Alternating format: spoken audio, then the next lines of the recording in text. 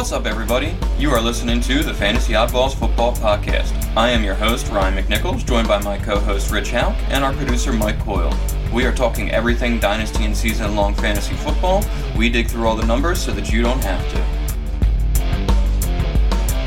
Hey everybody, welcome back. Thanks for joining us. Today is Sunday, February 26th. I am Ryan McNichols. I'm here with Rich Hauk. Hey, what's up, guys?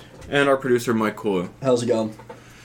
We got the NFL Combine coming up this week. It is going to be starting this Thursday, so with that in mind, we are going to take a look at some of the rookies in this upcoming class a little bit later on in the episode. Before that, we're going to take a look at some of the NFL teams, their cap situation, possible trade candidates, possible guys that may be cut candidates based off of their cap hit and the cap situation. And then we're going to look at some of the guys from last year, some players who either underperformed or overperformed, and we're going to take a little bit deeper dive and a deeper look at the numbers behind that. So, a little bit more than just, receptions and yards and touchdowns, some of the, things like air yards and stuff like that, yards after the catch. Get a little more detailed on them, figure it out, how much of this was them, how much was it the situation they found themselves in last season. So that's what we're going to do through this episode. Everybody's good with that?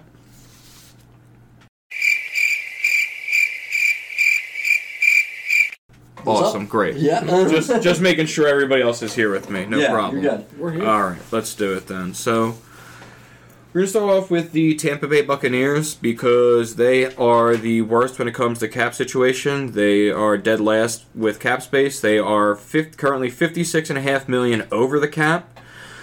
Their biggest cap hits so far that have the potential to be either, more likely traded. We'll leave released out from now because I don't think release really applies. Well, maybe one of these guys, but trade is the most likely option for most of the guys on here.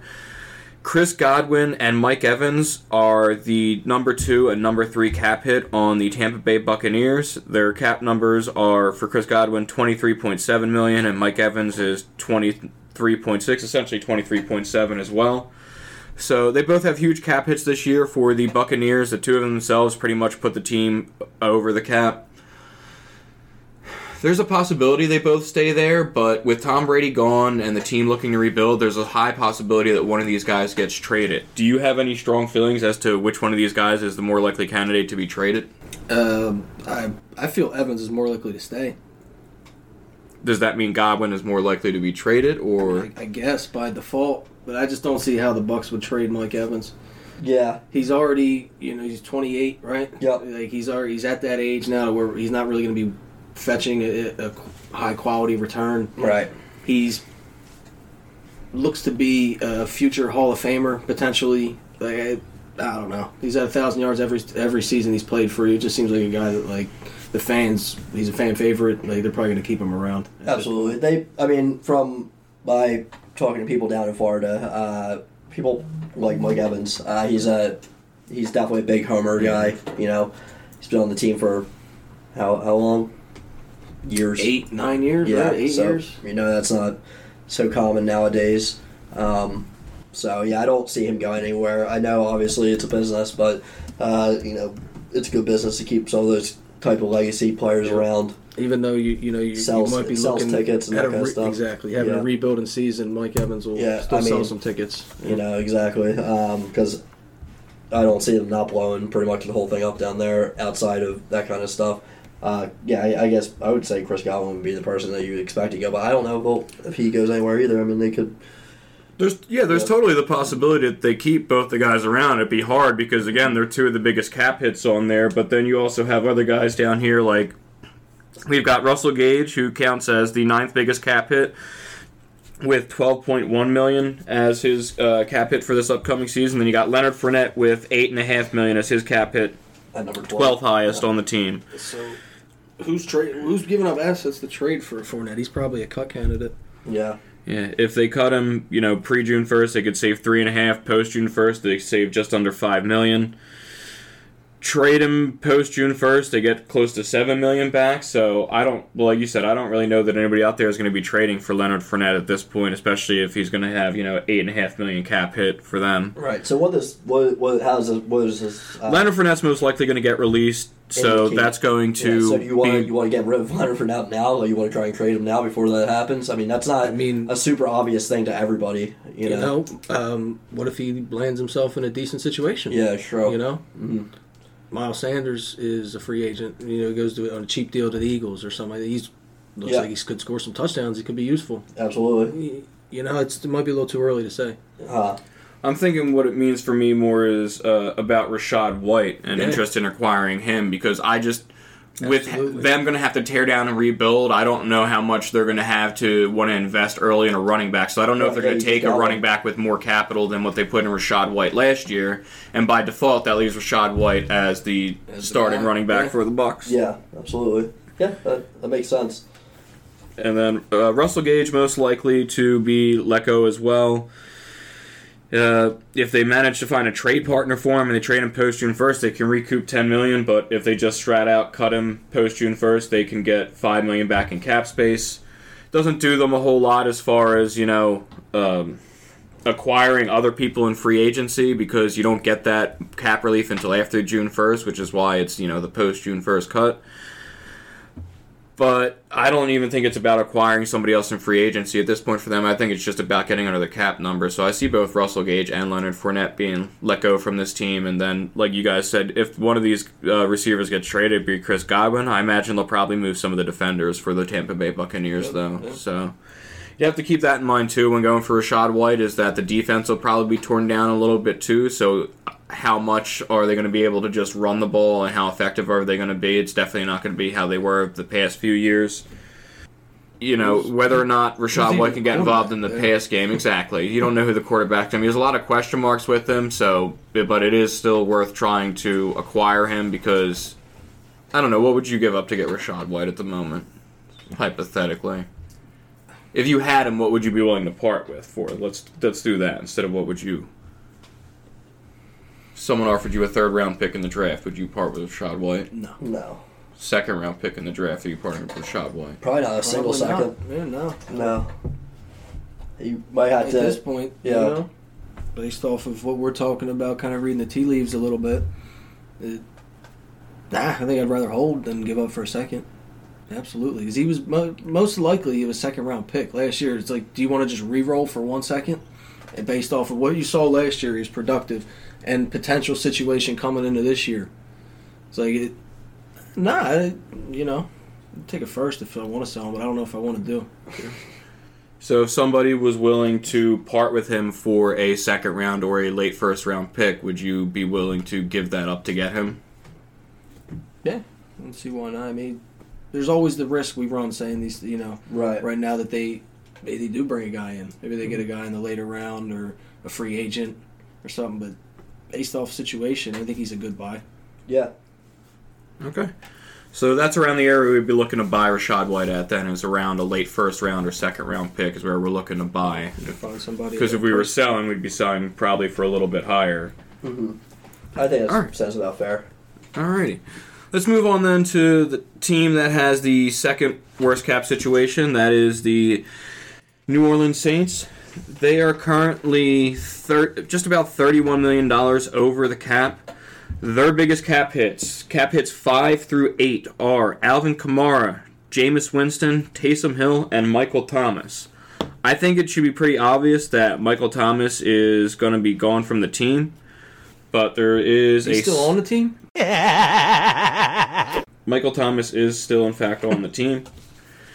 There is a slight problem with that, in that if they cut him pre-June 1st, it'll actually cost them $12 million. His current cap hit is just a little over $13 million. So they would be looking to cut him post-June 1st and recoup just under $1.5 million by cutting Michael Thomas. So I would have thought Michael Thomas would have been off of the Saints, but it looks like, barring anything like a restructure or something like that, that Michael Thomas is probably still going to be on the Saints next year. I mean, looks that way. Yeah, could be. So that's just surprising me. I honestly, I really thought he was going to be gone. That really, the side effect is that how much do we think this impacts Chris Olave next season? Are we concerned about this at all? Michael Thomas hasn't really played football in the past 3 years. Exactly. So why does it concern Chris Olave? I mean, because he has to be on the team next year. So if he does end up healthy, he'll end up playing. I don't expect him to be any sort of threat to Chris Olave. Not at this point. I mean, if anything, it was going to be last year. I thought, but now, if anything, he's a supplement to their passing offense. Right. He's not going to dethrone Olave as the number one. Approach AJ Green type level of player. How many games has he realistically played though in the last couple of seasons? Yeah, exactly. We need to pull this up. That's what I'm saying. Like your expectations for him would be. I mean, I took him as a $1 in my auction this year just to throw him on the team in case he came back and was healthy and looked good, But like, do you even how much? That $1 seems like a heavy investment at this point. Okay, so we're basically done with Michael Thomas. The gist of that, and we're more in on Chris Olave. Right. Yeah. Because I'm not worried about him if he plays for the Saints and he's healthy, taking away, targets from Olave. He's played 10 games over the last 3 seasons. Yeah. So. Yep. All right. So Michael Thomas will still be on the team, but we're expecting him to be essentially a non-factor. Taysom Hill. Bold claim. Taysom Hill, if they manage to find a trade partner, they can get about $10 million in cap relief. Other than that, cutting him would essentially cost them money or gain them nothing in return. They do have Jameis Winston that they could cut and gain just under $13 million back if they cut him post June 1st. And it seems like they want to roll forward with Andy Dalton as their starter, unless they're maybe they're just trying to figure out their cap situation and then go from there. Yeah. They're in a bit of a financial nightmare. It seems like. Yeah, they're at 30. They're at $31 million over the cap after making a few moves. Because a week ago they were about $47 million over the cap. So they're getting there. They're getting that number down. Yeah, they're getting that down. But that still was without doing anything with these guys. So Jameis Winston, I think, will be off the team. I don't know why they're so set on moving forward with Andy Dalton. For now. I guess. For now. Yeah. For now. Go get a rookie. And then we have Alvin Kamara, who's in an interesting situation because he has some off-field stuff that he is dealing with. Yeah. Yeah. The video of him in the Uber just got released 2 days ago, I think. It's not good. So, that's kind of... Seemed like a bit of a confession. It seemed like he might not be playing football this year, but we'll see. We'll see. I can't believe he played football last year. So. For those of you who don't remember or for some reason aren't aware, Alvin Kamara last year prior to the Pro Bowl was seen on camera in a casino assaulting somebody with several other people. They basically punched this dude, knocked him into the ground, then stomped on him, hit him. Then just recently there was basically that got pushed back. Nothing happened to it last season. The court date kept getting pushed back by everything. And just recently now, a day or two ago, there was a video release showing in the Uber ride afterwards, Alvin Kamara and basically his buddies talking about what happened, and he is on camera admitting that he punched the dude in the jaw and connected, a shot to the dude's jaw, which is pretty much admitting assault. So there's video evidence of it and then video evidence of him confessing to it. So he's going to see something from it, just a matter if it happens this year, which it looks like it might because the court date is scheduled for sometime in March, I believe. They delayed it, it seems like, as long as they could. They kept getting delays from Kamara's side, pushing it back until after the season. And it looks like it's going to go forward now. Mm-hmm. Yeah, we'll have to see. Yeah. So there's a good chance he's not playing football. I don't know how that affects his ability to be cut or released, though. So, if they cut him post June 1st, they could bring back just about $10 million. Same thing if they trade him, they could get a little bit more, close to $11 million back. So there's just a lot of question marks with that team. I don't think anyone outside of Chris Olave is anyone I would invest in that team this season. Nah, you don't want to get Taysom Hill? No, I think I'm good on that. Taysom. All right, let's move on from the Saints then. Next up, we have the Minnesota Vikings. So I don't expect much here as far as the three guys that are listed. This is just kind of situation, something to think about if you hear about it or wonder why one of these guys gets moved later on. But we've got Kirk Cousins, who is currently accounting for $36 million against the cap. There's not a whole lot they can do unless they trade him. They'll get $17.5 million back. There has been some rumblings about them possibly moving on from him and going somewhere else, so the trade would be the most likely outcome there. Adam Thielen is the guy I feel most likely to be off the team. He is now going to be, 31, 32? Do we have an age on Adam Thielen? I'm sorry, I should have asked this prior. Yeah, I will. But I think he's either going to be 31 or 32 at this point. He's 32 right now. He's turning 33. He's turning 33. Okay, yeah. So he's turning 33. He counts for just about $20 million against the cap. He's their second largest cap hit after Kirk Cousins, and they could save $13.5 million if they cut him post June 1st. So I don't know how much I expect Adam Thielen to be on the team next year. There's also apparently some tension with him and the team at the end of the year as far as his role and, just what's going to happen with them moving forward. So there's a very real possibility that Adam Thielen is gone. So that leaves either KJ Osborne to fill in as the number 2 option or the Vikings going to a wide receiver in the draft. Probably, I would imagine, in the second round. TJ Hawkinson. Don't sleep on TJ. He got a ton of targets down the stretch. He might be the de facto number 2. Yeah. I expect they'll probably, try and sign a cheaper free agent if they can at wide receiver, or get a guy in the middle to later rounds of the draft to potentially fill in. Yeah, but that doesn't mean they'd be the third option. Thielen's gone. That's more work, I think, for TJ Hawkinson. Yeah, I would expect so. Okay. So then the biggest takeaway then is I expect Thielen to not be on the team, and TJ Hawkinson would be the biggest beneficiary if that happened. And I mean, if he could restructure and come back potentially. He could, but again, I don't know. It feels like a lot of work to bring back a 33-year-old wide receiver. You know what I mean? That's true. You just grab one of these guys in the second round and move forward. Like you said, you've got TJ Hawkinson there, so he goes to free agency, and then next thing you know, people are calling for him to come be the next option in Philadelphia. Is that what we want to hear, Rick? No. On the radio? Adam Thielen and Birds? Stop. Or do we have anything else to say on the Vikings? What about Dalvin Cook here? He's currently their 6th biggest cap hit. He's counting for about $14 million against the cap. They could save $9 million if they cut him post June 1st, and about $6 million if they cut him pre June 1st. Right. He's getting a little bit older up there. Vikings a sneaky team to draft a running back early. Could be. Second round. Could be. Madison's a free agent. Alexander Madison's a free agent. I didn't realize that. Dalvin Cook, potential cut candidate. They're up against the with the cap. Yeah. That's where they're at over here. Yeah. So that's why I put it on there. It's just something to think about. Where this is something where I don't think it'd be a nice landing spot for one of these rookie running backs. If you don't see these cap numbers, it might surprise you when you hear something like Chris Godwin as a potential trade candidate, or trade candidate. He's not a cut candidate, or things like that, or Dalvin Cook could be moved by the Vikings. But then you go and you look at the numbers and you're like, well, something's got to give here somewhere. And it's either you sell away your pieces on defense, or you have to get rid of some of your bigger cap hits on offense. And an aging running back is one of the guys that you would probably looking to get rid of. Same thing with an aging wide receiver. So, just Vikings are a sneaky team where it looks like, there's the potential that they could be in the market for a couple skill positions.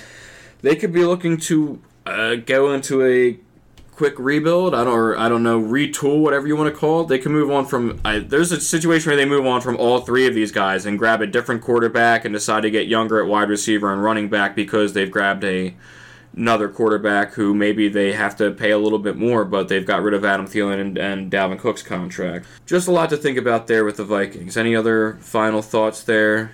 Keep an eye out if a rookie running back goes there. I know they drafted somebody last year too, right? Can't remember. Yeah, they did. That's funny. He was a later round running back for them, but I would expect. Ty Chandler?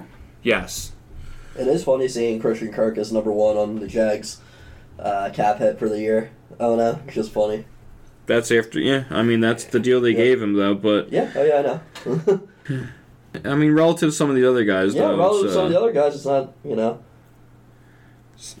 Not that much is also not cheap either, but yeah, not a whole lot. So, he's going to be on the team. Zay Jones is going to be on the team. They're the 2 biggest, cap hits there as far as offensive skill guys. I'm sure they'll rework some other guys. They still have, Trevor Lawrence on his rookie deal, but I think that's everything we're going to look at as far as a cap perspective and cap space right now as far as potential, release candidates or trade candidates from a cap standard. There are a couple guys that are rumored to be trade candidates. We know DeAndre Hopkins is rumored to be on the trading block. That's something that we've seen multiple reports about at this point.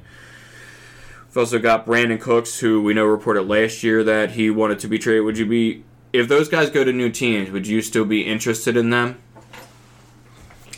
In the right situation, I guess. Brandin Cooks. How many teams would Brandin Cooks go to where he's like the number one wide receiver on that team? I don't know, man.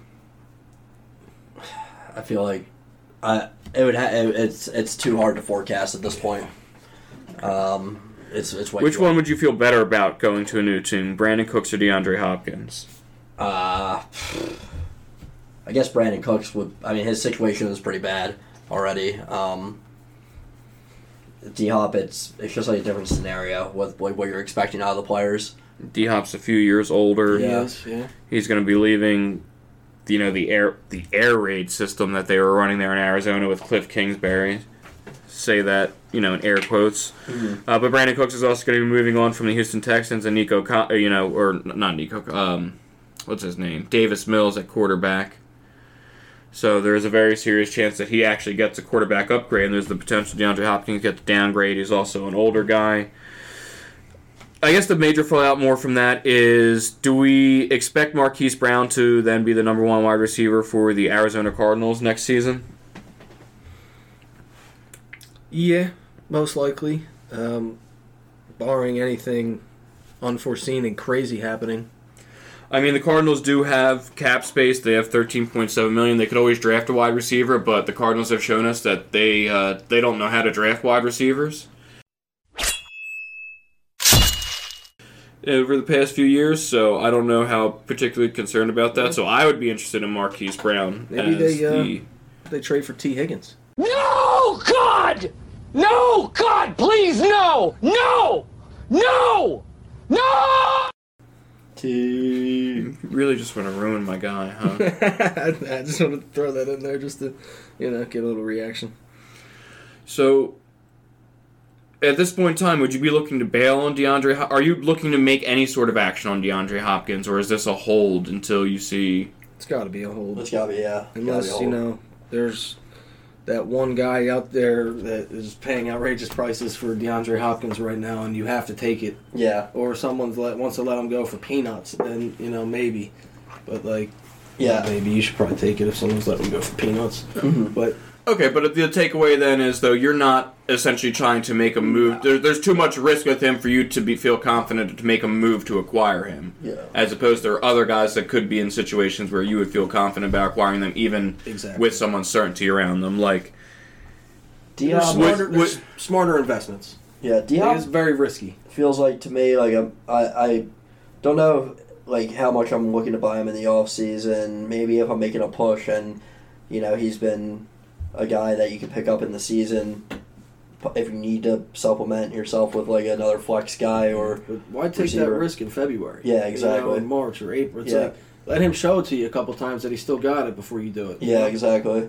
I mean, obviously his price will go off if he does that, but if you're making a push for the playoffs or making a push for a championship at that point, then you're willing to pay the price. Right. It's not it can't go outrageous because then you're gonna be like, well, look how old the guy is.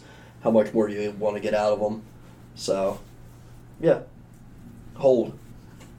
Okay. Because I was just curious, though, somebody, like T. Higgins, who's also rumored to be on the move, and, if we did actually get a concrete report that, hey, yeah, T. Higgins is likely to be traded. They're not going to trade T. Higgins. I've just been messing with you. No, but there have been people saying things like that, where, there's a very real possibility that he gets traded. The only thing that makes sense... There's no real reports or anything, but there's rumors or suggestions about it. I don't know why, but, if we did get a report that T. Higgins was going to be traded, that would be somebody that you would be interested in, or I would be interested in acquiring, because going to a new team, I feel like he would probably end up as the number one, where he's the number two, essentially, on the Cincinnati Bengals. And yeah, but some teams' number two is better than other teams' number one. He gets to trade to a new team, becomes the number one, monkey paw curls, he goes to Chicago, and Fields can't get him the ball. Sometimes... the grass isn't always greener. Yeah, for sure. But then I don't know. I just been messing with you. I really don't think they're going to trade him. It doesn't make much sense. He's not due to get paid until after next season. No, this is his final season, so they would need to get a deal done essentially before the season starts, because I don't believe you're allowed to negotiate one. No, that's only if you're on the franchise tag. So yeah, they have till the end of this. He's under the contract for this year, so they have till the end of this season to get a deal done with him. And like I said, Joe Burrow, they could pick the 5th-year option up, and they can delay an extension with him until next year, or a year after, essentially, T. Higgins, and then Jamar Chase got the 5th-year option, was drafted a year later, so do that 2 years after the deal with Higgins. That was enough on that, but again, that was just an example where I think it's different hearing DeAndre Hopkins getting traded versus T. Higgins getting traded, whereas I'd be interested in acquiring T. Higgins because I feel more optimistic 100%. About him going. Well, see, whereas DeAndre Hopkins, like you said, where it's like don't make a move. Versus Hopkins, who's been in the league for 8 years now, 9 years? Right. One guy trending way up, the other guy trending down. We're going to move on then to our next little thing we're doing where we're going to dig through some of the numbers. That's one of the things we say we do in our intro is we dig through the numbers. So we're going to look at some of the more advanced statistics for some of the players from last year and just kind of look at, how much of it was the player, how much it was their situation, and just what to expect going forward. So one of the guys I had on here was Garrett Wilson. This was because we had talked about Garrett Wilson before and just, how much room there is for improvement out there for Garrett Wilson. And this is just so my concern is that Garrett Wilson is going to be drafted as a borderline top 10 wide receiver next season with the way people are hyping up, especially if they get a quarterback like Derek Carr or something like Aaron Rodgers. I feel like the Garrett Wilson hype's already up there, and if they get a quarterback, it's going to jump through the roof. And my concern there is I just don't know how much specific room for improvement, again, there is for him. So, again, my concern was that I had said before is that he had, seen a lot of, volume, essentially, and that was what got him where he was. So, he was, according to Next Gen Stats, among, players who received at least 45 targets minimum. So, that's the qualifier for this. You had to have been a receiver or a tight end who received at least 45 targets throughout the course of the season. Among all those players, Garrett Wilson was 7th with 147. I don't know how much higher he's going to climb on that list. Realistically, even with a better quarterback, being 7th in targets is still something that's I don't expect him to shoot up to be first or something and overtake, suddenly Justin Jefferson or players like that. So go ahead. The hope is with a better quarterback, it's more efficient. He doesn't have a 56% catch percentage, as you see right next to it there. Mm-hmm. Maybe that goes up to 65. Right. Yeah, it totally could. And then, even if the targets come down a couple percentage, the rise in efficiency will just outweigh it. Yeah, he is pretty low on this list of catch percentage. He's actually the lowest of these, 7 players you have? Right, and so the reason for that is because the New York Jets had the lowest on-target percentage of throws last year, where only 67.5% of their their throws were on target. So that's where there's room for improvement is that the targets can be more accurate, but I just have concerns with as far as Garrett Wilson in and of himself, as separation, he was 101st among qualified wide receivers according to Next Gen Stats with an average of 2.6 yards of separation per route run. So he's not this is one of those things where you say he needs a better quarterback and better throw and all that, right? But if you've only got if you're 101st in separation out of 120 guys, then your window for an on-target throw, or one where you can only catch another guy is a lot smaller than somebody who's getting 3.5, 4 yards of separation. So that's one of the things where I'm looking and it's even with it, I see an improvement in quarterback play helping him, but there's also he needs to take a step as well. It's not just a matter of he gets a new quarterback and he's all of a sudden much better than he was before. Yeah, yards. You look over yards after the catch. He's tied for 39th. It's just one of those things where he's not getting a lot of separation beforehand and showing up after the fact. Where that's why he's not getting a lot of yards after the catch, because he's not getting a lot of separation beforehand. He's kind of a catch and go down sort of receiver there, and that's going to put a cap on what he can do. And again, you can look at it and say, well, a quarterback needs to improve and all that. But again, it's one of those things where even if how much of an increase in that percentage is really going to. So if I look, we've got the Minnesota Vikings, they were 5th in the league, tied for 5th in the league, with on-target percentage of throws at 77%. So even if they increased all the way up to there, that's only an increase in on-target throws by 10%. So how many more catches is he really going to get because they're on target now? Yeah, but if he has better passing, I mean, yeah, you could go either way on it. If has better passing, he gets better targets, then he might be able to do better. He might have a better yak, So my concern is the yak has to do with his lack of separation, and that's why he's not getting the yak, is because he's not getting enough separation to begin with. So then obviously the off-target throws don't help. He's got to adjust the ball, and he's got to... So I'm sure that's probably bringing down his separation, is adjusting to the poor throws. Are you calling Garrett Wilson a sell high? No.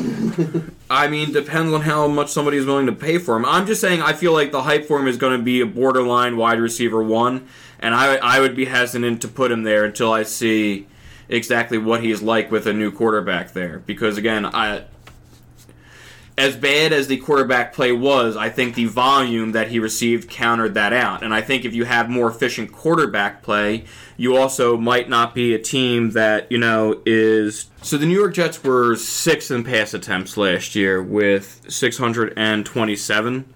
Just, again, one of those things where if you get a better quarterback and better quarterback play, I don't know that you need to take 627 pass attempts, and that might... I think my whole argument is that Garrett Wilson's volume masked the lack of efficiency, and I think if they get a more efficient quarterback, then it just kind of means that there's going to be slightly less volume. And I'm not saying he's going to be worse than he was last year. I just don't know how much better he is going to perform than last year, whereas I feel...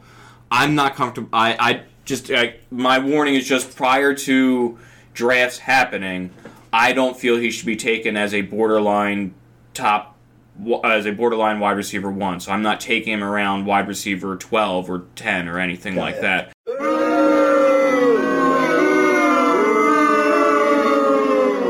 And I feel like he is going to shoot up there once the Jets acquire a quarterback.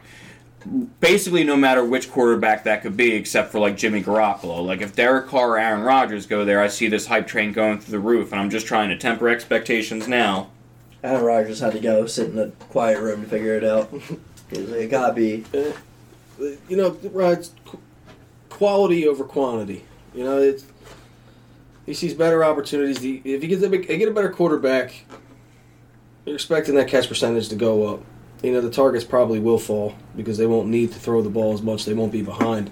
But you're hoping for more touchdowns because the offense is better as a whole. Mm-hmm. And touchdowns are worth a lot more fantasy points than catches. Yeah, and he's proven that he's a capable receiver, Right. I could also make the argument that the best quarterback in the league right now didn't have a fantasy-relevant wide receiver in Patrick Mahomes and the Kansas City Chiefs. So... Yeah. Efficient and effective quarterback play doesn't necessarily mean that one guy is all of a sudden he needs to be peppered with the targets while having the efficiency. They have probably the greatest tight end of all time. He's their number 1 wide receiver. Yeah. Kelsey. No, I understand. Who you're referencing. That was great. I understand who you're referencing, but when Tyreek Hill was there as well, he was a fantasy-relevant guy, and then he leaves, and they just basically adjusted, and Travis Kelce kept doing what he did, but nobody else really steps in and fills that role. So, again, it's just one of those things where there's more... And, Aaron Rodgers last year, Christian Watson had some big games because of touchdowns and all that, but he wasn't particularly efficient with, his efficiency was actually off the charts because of how many touchdowns he was catching, but he wasn't getting a lot of volume. Yeah. Rodgers wasn't that good last year. I'm very much aware of that. And was there a receiver on, the Raiders? I mean, look at how up and down Devontae Adams was, essentially being the only guy there with Darren Waller and Hunter Renfrow missing most of the season. I remember we had that debate about the fantasy playoffs, whether or not you could start him confidently. And then if you started him confidently for the next 2 weeks, you probably didn't make the championship. Yep. And, it's just my warning out there, my take on it. I'll probably be alone on this hill because everybody else will be on the hype train, so...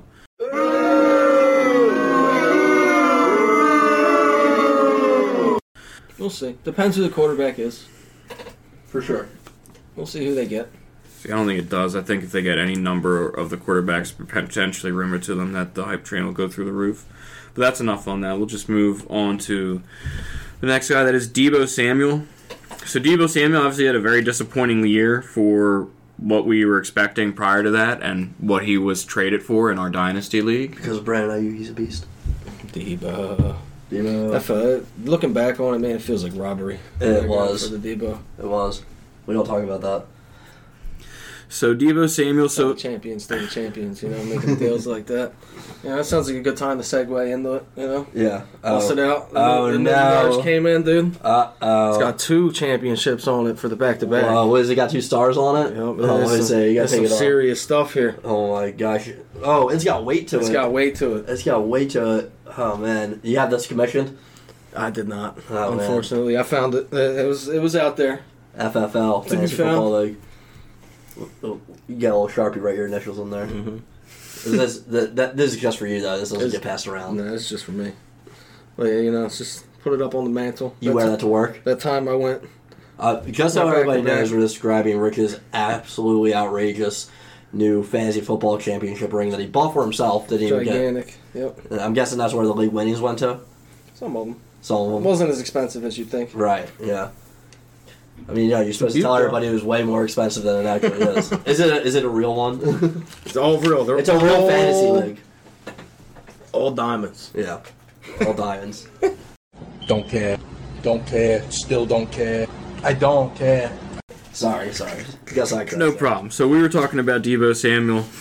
So here's the good news for Deebo Samuel. He ranked 13th in separation with 3.6 yards of separation per route run. So that's good for him, being tied for 13th. He was first in yards after the catch per reception, and first in expected yards after the catch per reception. So those numbers look pretty good. He's getting open, and he's expected to get a lot of yards after he gets open.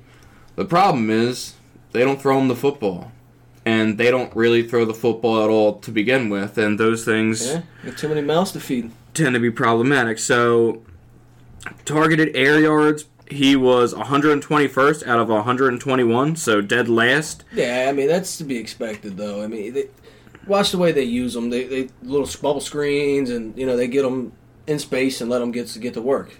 So he's not going to have a ton of percentage of the team's air yards was also 99th. So of all the players out there, he was 99th in as far as percentage of his team's air yards. How often do you see Deebo Samuel catch a touchdown pass over the defense? Right. It's always him catching it underneath and running through the defense. You know what I'm saying? Like, it's the way they use them. Them quick slants and get them into space, let them run. The bubble screens, let them get out there, let them run. Yeah, he's a beast like that. Yeah. So the problem with that, then, is he was tied for 44th in targets on the season. Yeah. So when you don't get a lot, when you're not getting targets very far down the field and you're not getting a whole lot of targets, it's going to lead to very little fantasy production. And they took away, basically you were counting on him to maintain that running back role he had during the second half of last year, and they did not do that with him this season. So they went out and traded for Christian McCaffrey. Exactly. Yeah. So what are we feeling about Deebo Samuel going forward then? Because obviously with Christian McCaffrey there, I don't imagine that he's getting that running back role. He's still going to have a couple games where he'll get 3-4 rushing attempts here and there. But now the spin in Deebo's favor, in my opinion, is the stretch with Brock Purdy at the end of the year. Mm-hmm. They weren't asking Purdy to do a ton other than just manage the game. Right. So, what happens at quarterback next year for them? All reports are Jimmy G's gone, and that it's, a QB battle between Lance and Purdy. But there's potential that Brock Purdy may need surgery on his. So, who knows what happens? It's scary, but yeah. If you want to hope on a Deebo bounce back, that's what you're putting it on. Yeah, I mean, he didn't get a ton of targets. A lot of work is their situation. They didn't want to overuse the rookie quarterback down the stretch while they're trying to make a push, and not to mention how good their defense and their run game was. They didn't need to lean on him. Yeah, I mean, dude. But that's kind of been their strategy, is to use their defense and their run game. So, I just feel like the 49ers have been one of those teams that's always just kind of, lower as far as pass attempts and everything like that goes. I mean, man, 2021, you look at Deebo, and he had 1,400 air yards and 365 on the ground. and then the next year he's got 630 in the air and 230 on the ground. So it's a huge. I mean, dude, that 2021 dude, that is a monster year. Like Huge. It's if you look at it, it's a total outlier. Yeah, that's what I was going to say. It's an outlier year where just other years don't match up to that. I think the other years might be more typical of what he's capable of. I don't like the term. That's what he's capable of. Yeah, because he's capable of that. He's capable of that other thing, but how he'll be used or his utility going forward. I don't think they'll use him in that role he did in that outlier year and the other years. So it's not because he's not skilled or couldn't do it. It's just that's not how they run their offense. They weren't. The plan wasn't to make their number one wide receiver. They're also their number one running back. That's not a realistic plan that you can move forward with if you're an NFL team, because most teams' number one running back just by himself can't hold up throughout the course of his season. So that's not a realistic expectation. Exactly. So it was unrealistic to really expect that role to keep him like that going forward. That being said, as you said at the beginning, Brandon Ayuk took a step forward and ate into a lot more of this. Absolutely. Than I think anybody was really expecting out there. Who would you rather have them moving forward, Deebo Samuel or Brandon Ayuk? It's tough still. It's pretty close, though, I would say. Let's get spicy. Give me Ayuk. Give you Ayuk? I wonder what KTC says about it. If somebody was still willing to buy into Deebo Samuel could be back to what he did in 2021, would you be selling him at this moment? Are you looking to move on from Deebo Samuel, I guess, would be what I'm asking. I don't know if now's the time to sell him. There's so many questions surrounding his situation, his last season. And I don't know if you want to be selling off of something like that. Okay, Deebo is at 4,690 points. Ayuk is 4,570 points. It's super close. What does that equate to as far as like a draft pick? Does it show you on there? 4,000? Yeah, I think it's around a first round pick. They're a little bit more. Yeah, a little bit more maybe. Let's see. I'll take a look right now. 2023 first. Okay. If somebody offered you a 2023 first for Deebo Samuel, would you take it? Early first is actually worth around 6,000 right now on KDC. So like it would be a late round first. Yeah, like a late first probably would be closer. Maybe even probably late first. I don't expect. I'm not selling. Would you take a late first for Deebo Samuel? I see. Here's the thing. I wouldn't do it for Ayuk, but maybe for Samuel. I don't know, man. It depends. I don't. But the point is, Ayuk is a no, and Samuel is I'll think about it. Yeah, exactly. Well, Ayuk is a little bit younger, which is what think about. Yeah, he's probably got more tread on the tires after being in the doghouse. Take the late first though for both of them. Yeah. Okay. Yeah. Spicy. Rich is saying move on for both of them. Is that just basically because of the team's scheme and who the hell is throwing the football? Rich, we could say that for like 8 teams right now. Like who's throwing them the football? Who's throwing the football? Trey Lance hasn't played. We joked about how many games did Michael Thomas play of football in the last 3 years. Like, I ask you, I compel you to bring up how many games of football Trey Lance has played in the last 5 years. What, 2? Last 5 years. Last 5 years. So, like, there's him, there's Purdy, whose arm, legitimately, he might need Tommy John. Right. So, like, he's done. Like, if he gets Tommy John. Mm-hmm. Like, that's a year. Yeah. They say Jimmy G's gone. Yeah, they bring in, whether you end up bringing in some veteran. That or you're hoping on a prayer that Trey Lance finally, completes a season of football. Mm-hmm.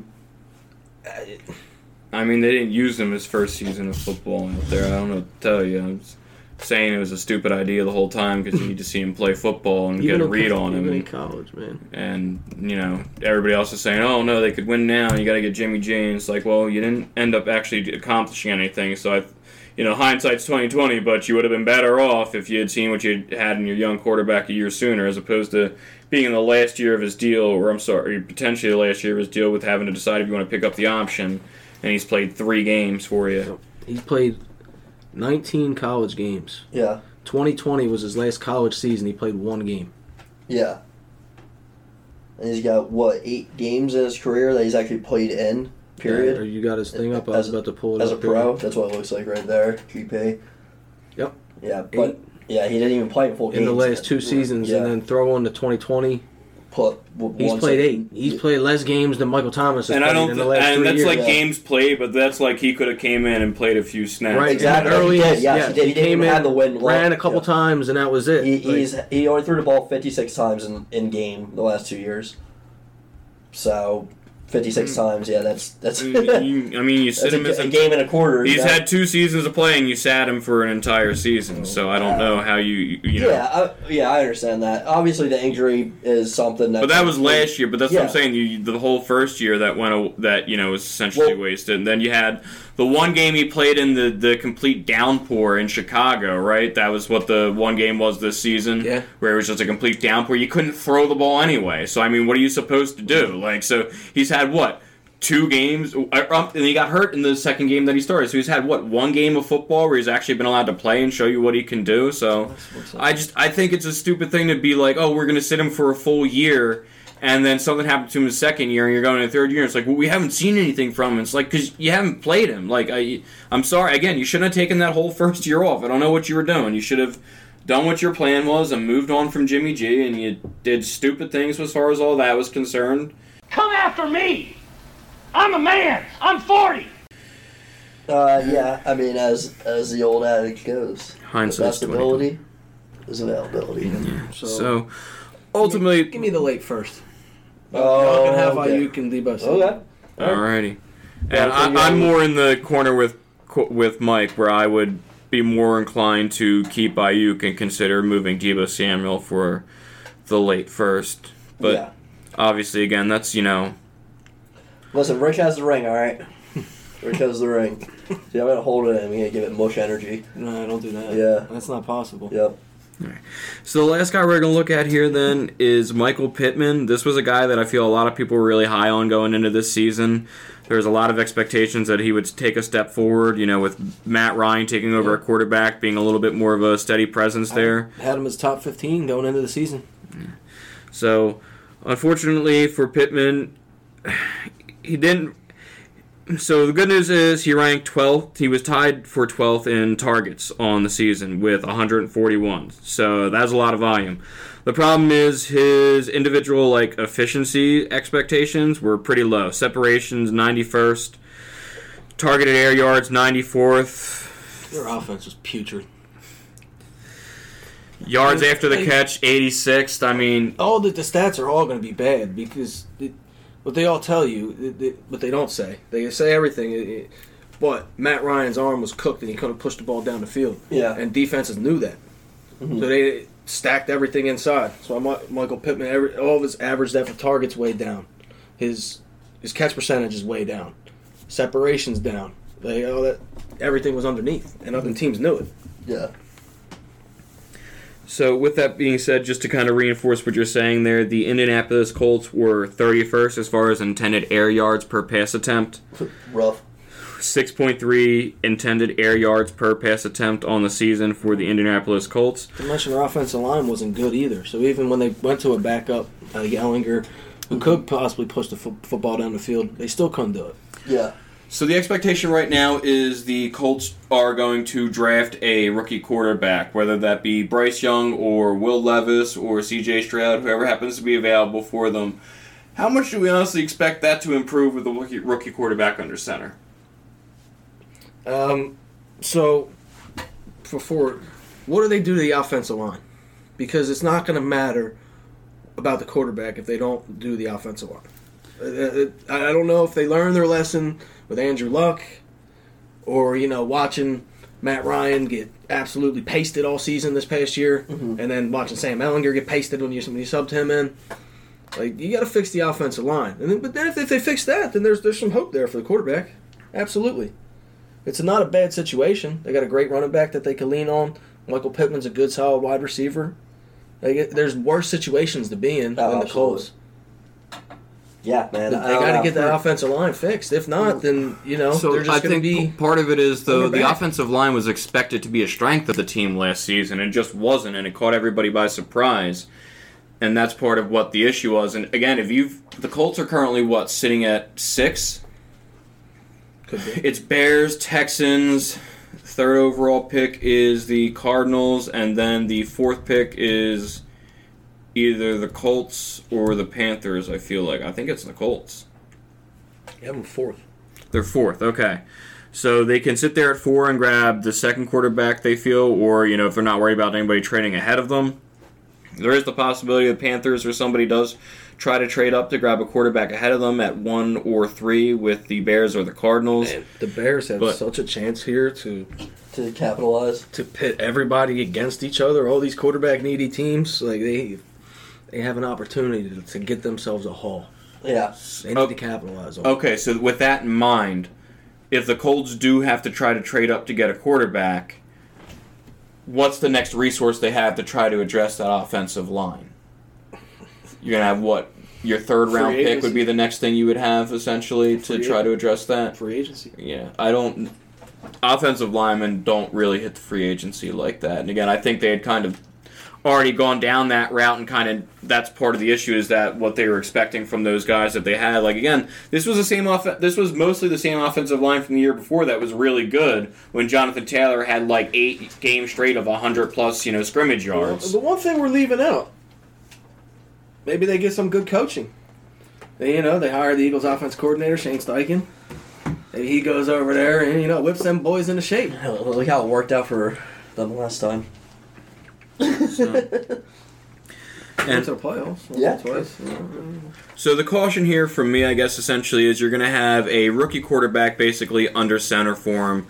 So I don't know how much, I don't know how much they're going to be throwing it down the field for that to increase. And the benefit of that, though, is that, Dog, it can't go no lower. Right, but I was going to say the benefit of that, though, is when you're only throwing it, 6.5 yards down the field, that leaves you 7th in on-target throws for last season. So we can say the quarterback play was bad, but they were on target. They were on target, man. They were throwing it nowhere. Exactly. It's easy to make those completions when you ain't throwing the ball nowhere. So again, the more you push the ball down the field, the less efficient, those numbers are going to be. I don't know that they're necessarily going to do that with the Colts, so it might still be a thing where Michael Pittman is getting the volume, but not necessarily a whole ton of yardage. Depends what type of system and what type of guy Steichen's going to, who he gets. You got to imagine he's going to get his pick of quarterback. You're moving in here, we're picking 4, there's the quarterbacks. Exactly. If we need to trade up, we can. Who's your guy? Who do you want? Who do you want to build with? And we hope that they decide that they're going to use their wide receivers more and their third tight end less. That's our other big hope there. Like you said, just hope that the coaching staff comes in and actually knows how to be, an NFL coaching staff, which I'm imagining they should with, Shane Steichen there. We went there, right? I said that. Yeah. And I'm second guessing myself. You're right. I guess for this, I'm just saying, I'm not. All my optimism for Michael Pittman essentially died last year, and I don't know, with his up and down nature that he put on last year with that, and then having a rookie quarterback and a new coaching staff, it's not really guaranteed to improve. So, if somebody's willing to buy Michael Pittman, I'd be willing to sell Michael Pittman for the right price. Everybody, pretty much everybody's available for the right price. Yeah, but if they go up to number 1 and they get Bryce Young, hey, maybe the Michael Pittman, might be back in on Michael Pittman. Yeah, I mean, it's such a hard. But this part of the year is so murky. Overall, they go up to 1, they get Will Levis. That's your guy, dude. That's your guy. Panics on Michael Pittman. Dude, why do you hate Will Levis so much? Because I don't think he's that good of a quarterback. Yeah, and, they just pick dudes that are big and can throw a football far, and they just decide that they can mold them into elite quarterbacks all the time. And we watch them fail time and time again. Somebody compared him to Carson Wentz once, and Rich decided to hate him from that forward. He just looks like Carson Wentz. When he's out there under center, the movement, he's just like, come on, dog. Nah. We tried that already. Hey. Nah. No. Out on Will Levis big time. This is the second straight podcast in a row. I might say it every time leading up to the draft. Fair. That's perfectly fine. So, yeah, bottom line, I'd probably be willing to sell Michael Pittman for less than other people would be willing to sell him. So if you're looking to buy him, feel free to hit me up. But KTC. I already... you guys interested? I have Michael Pittman. Anyone want to make a buy? No, I already traded him to you last season, remember? I gotta talk to my guy first. That is true. It is true. I'm the reason he's on your team because Trevor wouldn't trade him to you, but Trevor would trade him to me, and then got mad that I traded him to you after that. Yeah, he profited by being the middleman. Keep trade cut. I pulled it up. So here's a question. Saquon, DK Metcalf, 2024 early first. I'm keeping DK Metcalf. I'm trading I'm trading Barkley because I think you'll get more than the 2024 early first if you trade Barkley right now. I'm like, keep that 2024 early first. That looks like it could be a potential Marvin Harrison Jr. pick.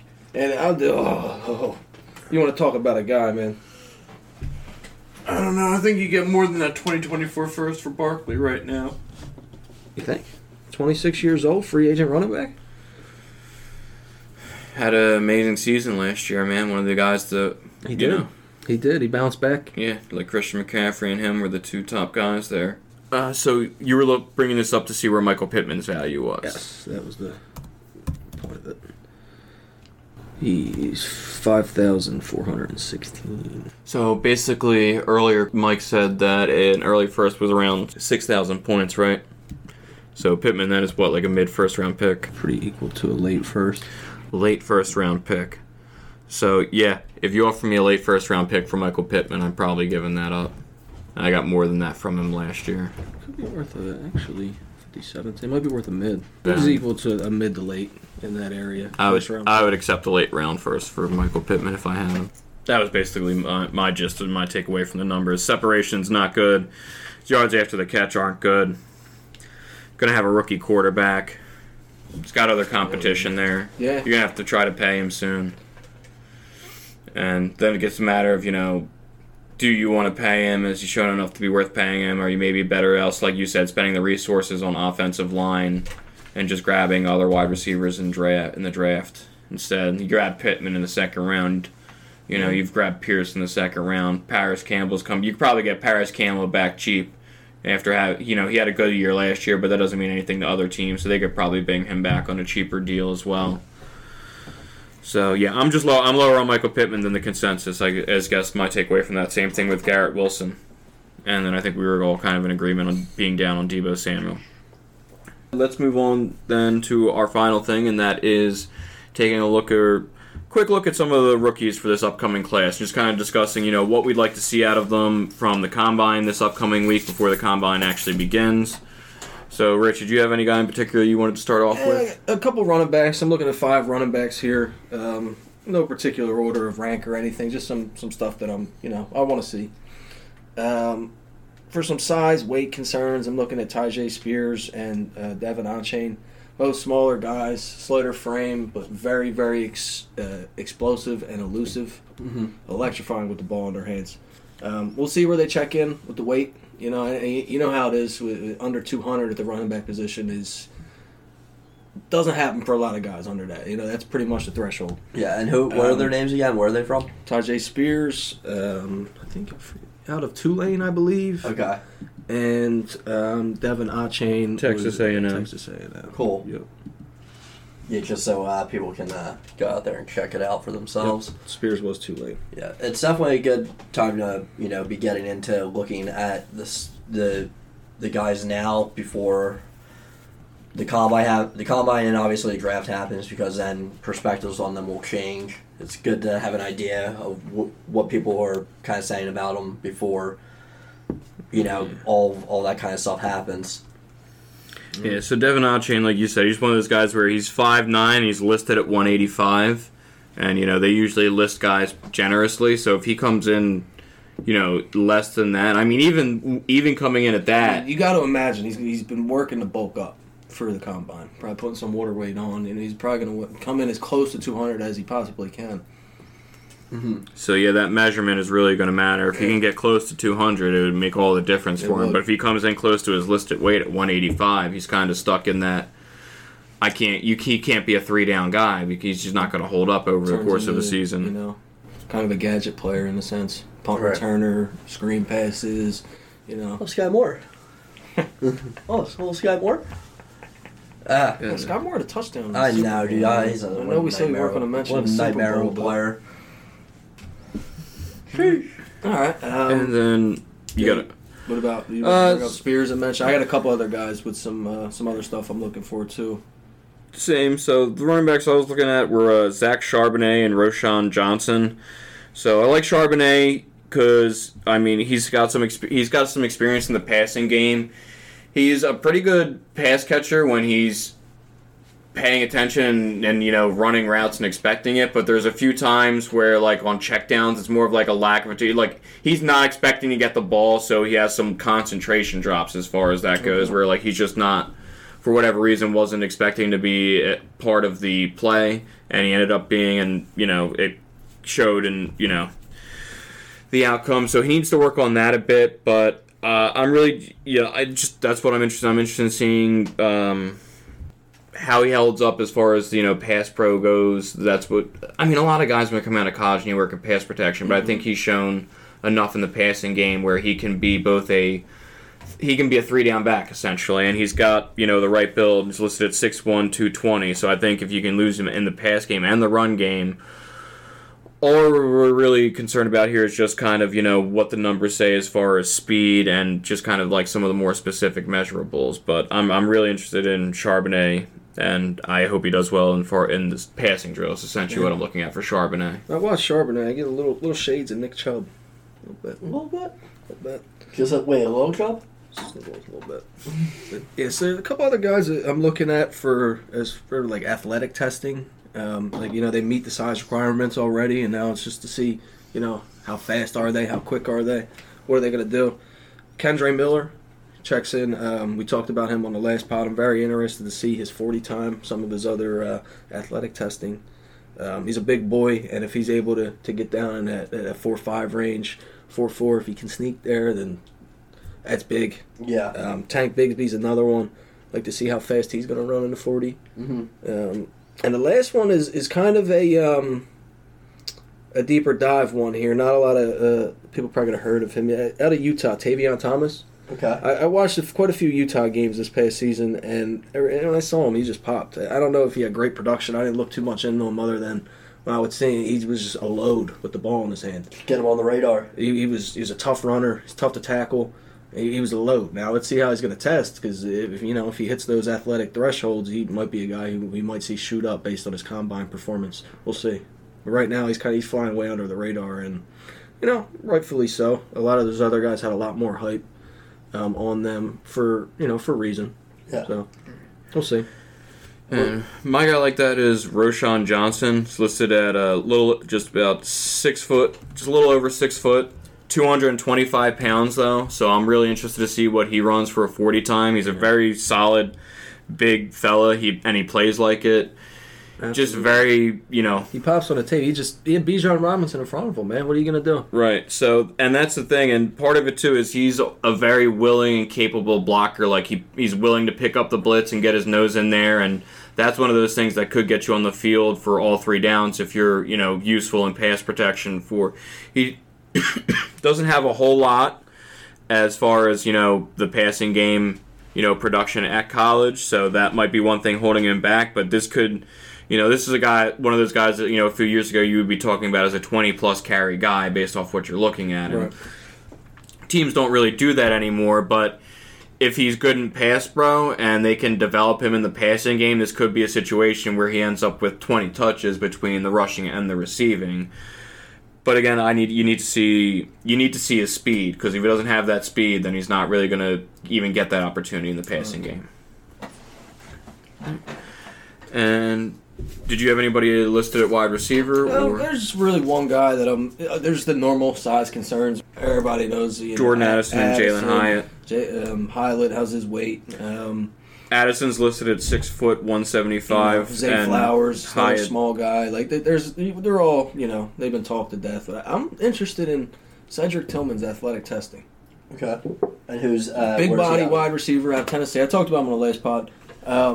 Big body wide receiver out of Tennessee. We'll see what he's going to run. Athletic. He's been pretty productive. We told him he's banged up. Didn't play a ton in college. Mm-hmm. But the guy who, when he has played, was effective. So that's what I'm looking at. The rest of he's out of Tennessee. Yeah, the wide receiver class, man. Right now, it's like it's so tough to digest.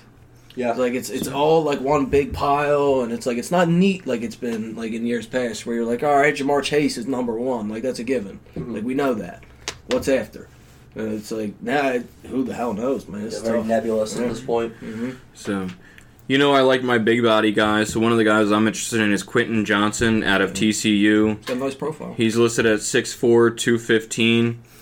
So the two things you really want to see from Quentin Johnson is, one, his 40 time, which is obvious. You want to see that with all these guys. So he's fine. He's a burner. He's going to be fine in that category. The other thing, then, the more important thing you want to see is his hands. That's kind of what he has some drop issues in college. Catches. You put the tape on. There's a lot of body catches. Now we're gonna, So that's really what you want to pay attention to with Quentin Johnson during this. Is like you don't really question his profile or his physical ability, but his hands is the one thing that's a question mark. So you want to see how he's doing in all these drills and how many of these he actually reels in versus how many he's dropping and you hear the slap of the ball and then Not even just these that. guys It's always like do.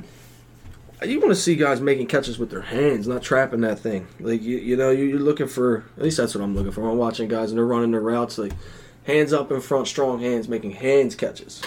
We're not cradling to bring it in. We're not trapping against our body. Yeah, not getting strong off balance. hands. Yep.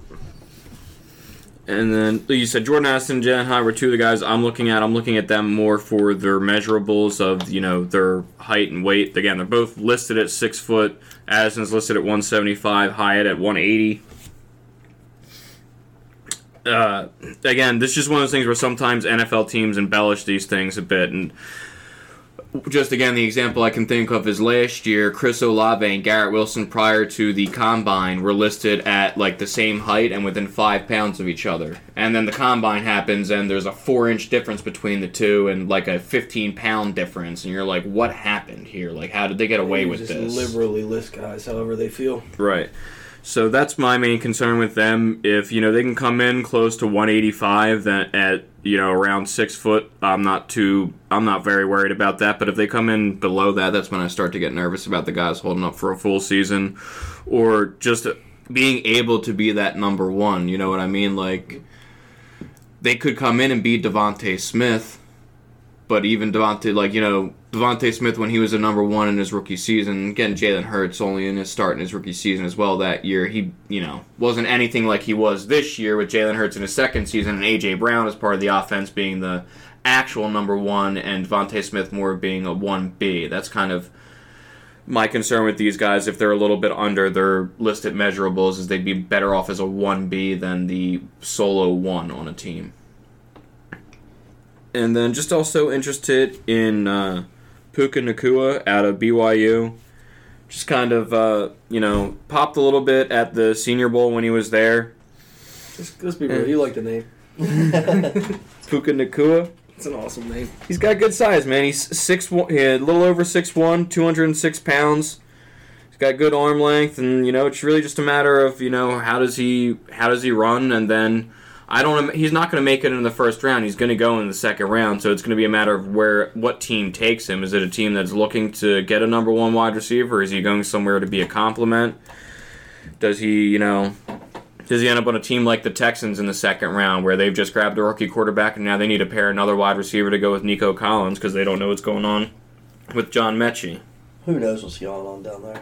Right, but there is a chance that Puka Nacua is taken and becomes the number one wide receiver on a team this season. And I don't know, I just feel that way about a lot of these guys. And like you said, it's one of those things where I feel that way about probably 10 of these guys, but it's realistically only going to happen for probably about 3 or 4 of them. Right. And so it's a matter of waiting and figuring out who those guys are going to be before any of those major moves happen. But just putting some of these guys on the radar now so that, like, if Puka Nacua ends up running a 4.3 at the Combine, you're not sitting there like, I've never heard of this guy before. It's like, you should have been paying attention. Yeah, now's the time to get into researching guys before all the bias starts to flip around based on the Combine, and then obviously landing spot. It's been a talking point for an entire year now of when we're talking about scouting players is scout the talent, not the landing spot. Obviously, better landing spot, change yourself, but yeah, it's just good practice to keep an eye on the movement of where the people are scouting them at as major milestones are hit throughout the offseason. And I think if you did that over a course of time and you looked at, well, prior to going to the combine, getting measurables and meeting with the teams and things like that, based off their production in college, where were we grading this guy and where were we placing him? And then after the combine and all those, and you got those measurables in, how much did it get moved? And then I think if you look over a period of several years, you would see the guys that have more extreme movement probably didn't, if they got moved up extremely, they probably didn't live up to the whole, the hype of being moved up as far as they were because of the the combine just skewed it too much with, the measurables and the 40 times and things like that. You look at guys like, John Ross and Corey Davis and Mike Williams, who all went in the same draft as top 10 wide receivers. And not a single one of them ever managed to emerge and become the number one wide receiver on a team. Corey Davis ends up on a new team. John Ross is out of the league. This was a guy, who almost broke the record for, the fastest speed at the combine. And, he ends up out of the league, and, one of those things where prior to the combine, he probably wasn't ranked that high. And then he ran, a 4.28 or something like that, and he got taken as a top 10, and he was out of, he's out of the league now, essentially 4 or 5 years later. So it's just better to... It's better to set expectations for the guys prior to that, and then use the combine and the information on that to kind of sort them more in the groups that you have them.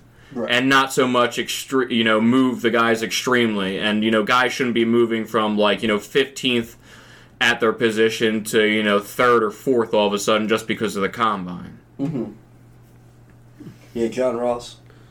Interesting. Got to take a look at more of a deep dive into him. Drafted by the Bengals.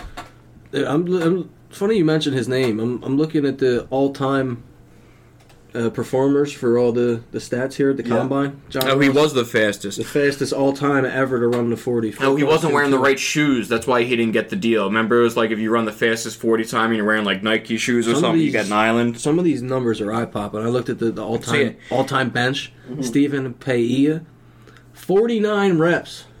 Wow. All-time high. That's insane. Yeah. Vertical jump, 45 inches. Chris Conley, wide receiver.